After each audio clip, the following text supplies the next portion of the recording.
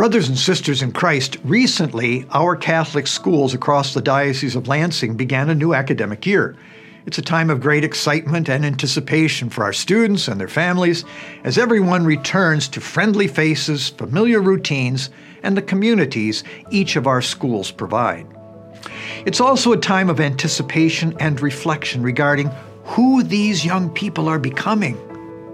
What do you want to be when you grow up? Is one of the most common questions we pose to our young people. At first, their answers often sound a lot alike. They want to be firemen, policemen, doctors, teachers, or even a priest or a nun. Some children very simply declare, I want to be a mom or a dad. Each of these roles represents people our children admire, aspire to be, and thus inspire the choices they make in their lives. In the 5th chapter of the Gospel of Matthew, our Lord teaches us what our answer as Christians should be to the question, what do you want to be? Jesus teaches very plainly, you must be perfect as your heavenly Father is perfect.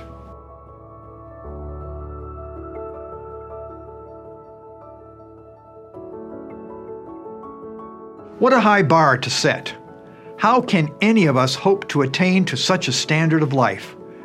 We have to be like God, and yet the Church has continued to teach this throughout her history.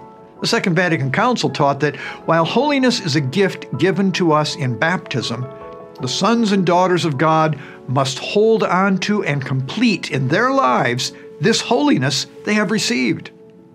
Holiness is the standard, not just for priests and nuns. Each and every Christian must strive for holiness. Thanks be to God, He has provided us with countless examples of what this high standard of living looks like. The saints. Just as the idea of being a fireman gives a small boy someone to admire and aspire to be like, becoming friends with the saints gives us inspiration for living our day-to-day lives. Pope Francis has said that it is the saints who give direction and growth to the Church. And Pope Benedict XVI taught that in every epoch of the Church's history, on every latitude of the world map, the saints belong to all the ages and to every state of life. Whoever we are, old, young, married, single, sick, healthy, layperson, or even bishop, there is a saint we can befriend and draw strength and inspiration from.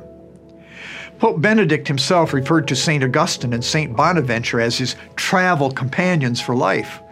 So here's our challenge for this week. Get to know the saints.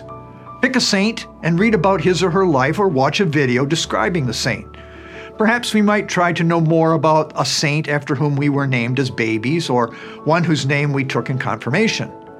Then for this week, let us have a daily prayer devotion to that saint. We might go to our neighborhood church and light a candle in honor of that saint. Perhaps we can visit a shrine such as the Blessed Solanus Casey Center in Detroit or the Cross of the Woods in Indian River. The saints are the best teachers of our faith because they're living proof that transformation in grace is possible and it's for everyone. Get to know the saints. Until next time, may Almighty God bless you in the name of the Father, and of the Son, and of the Holy Spirit. Amen.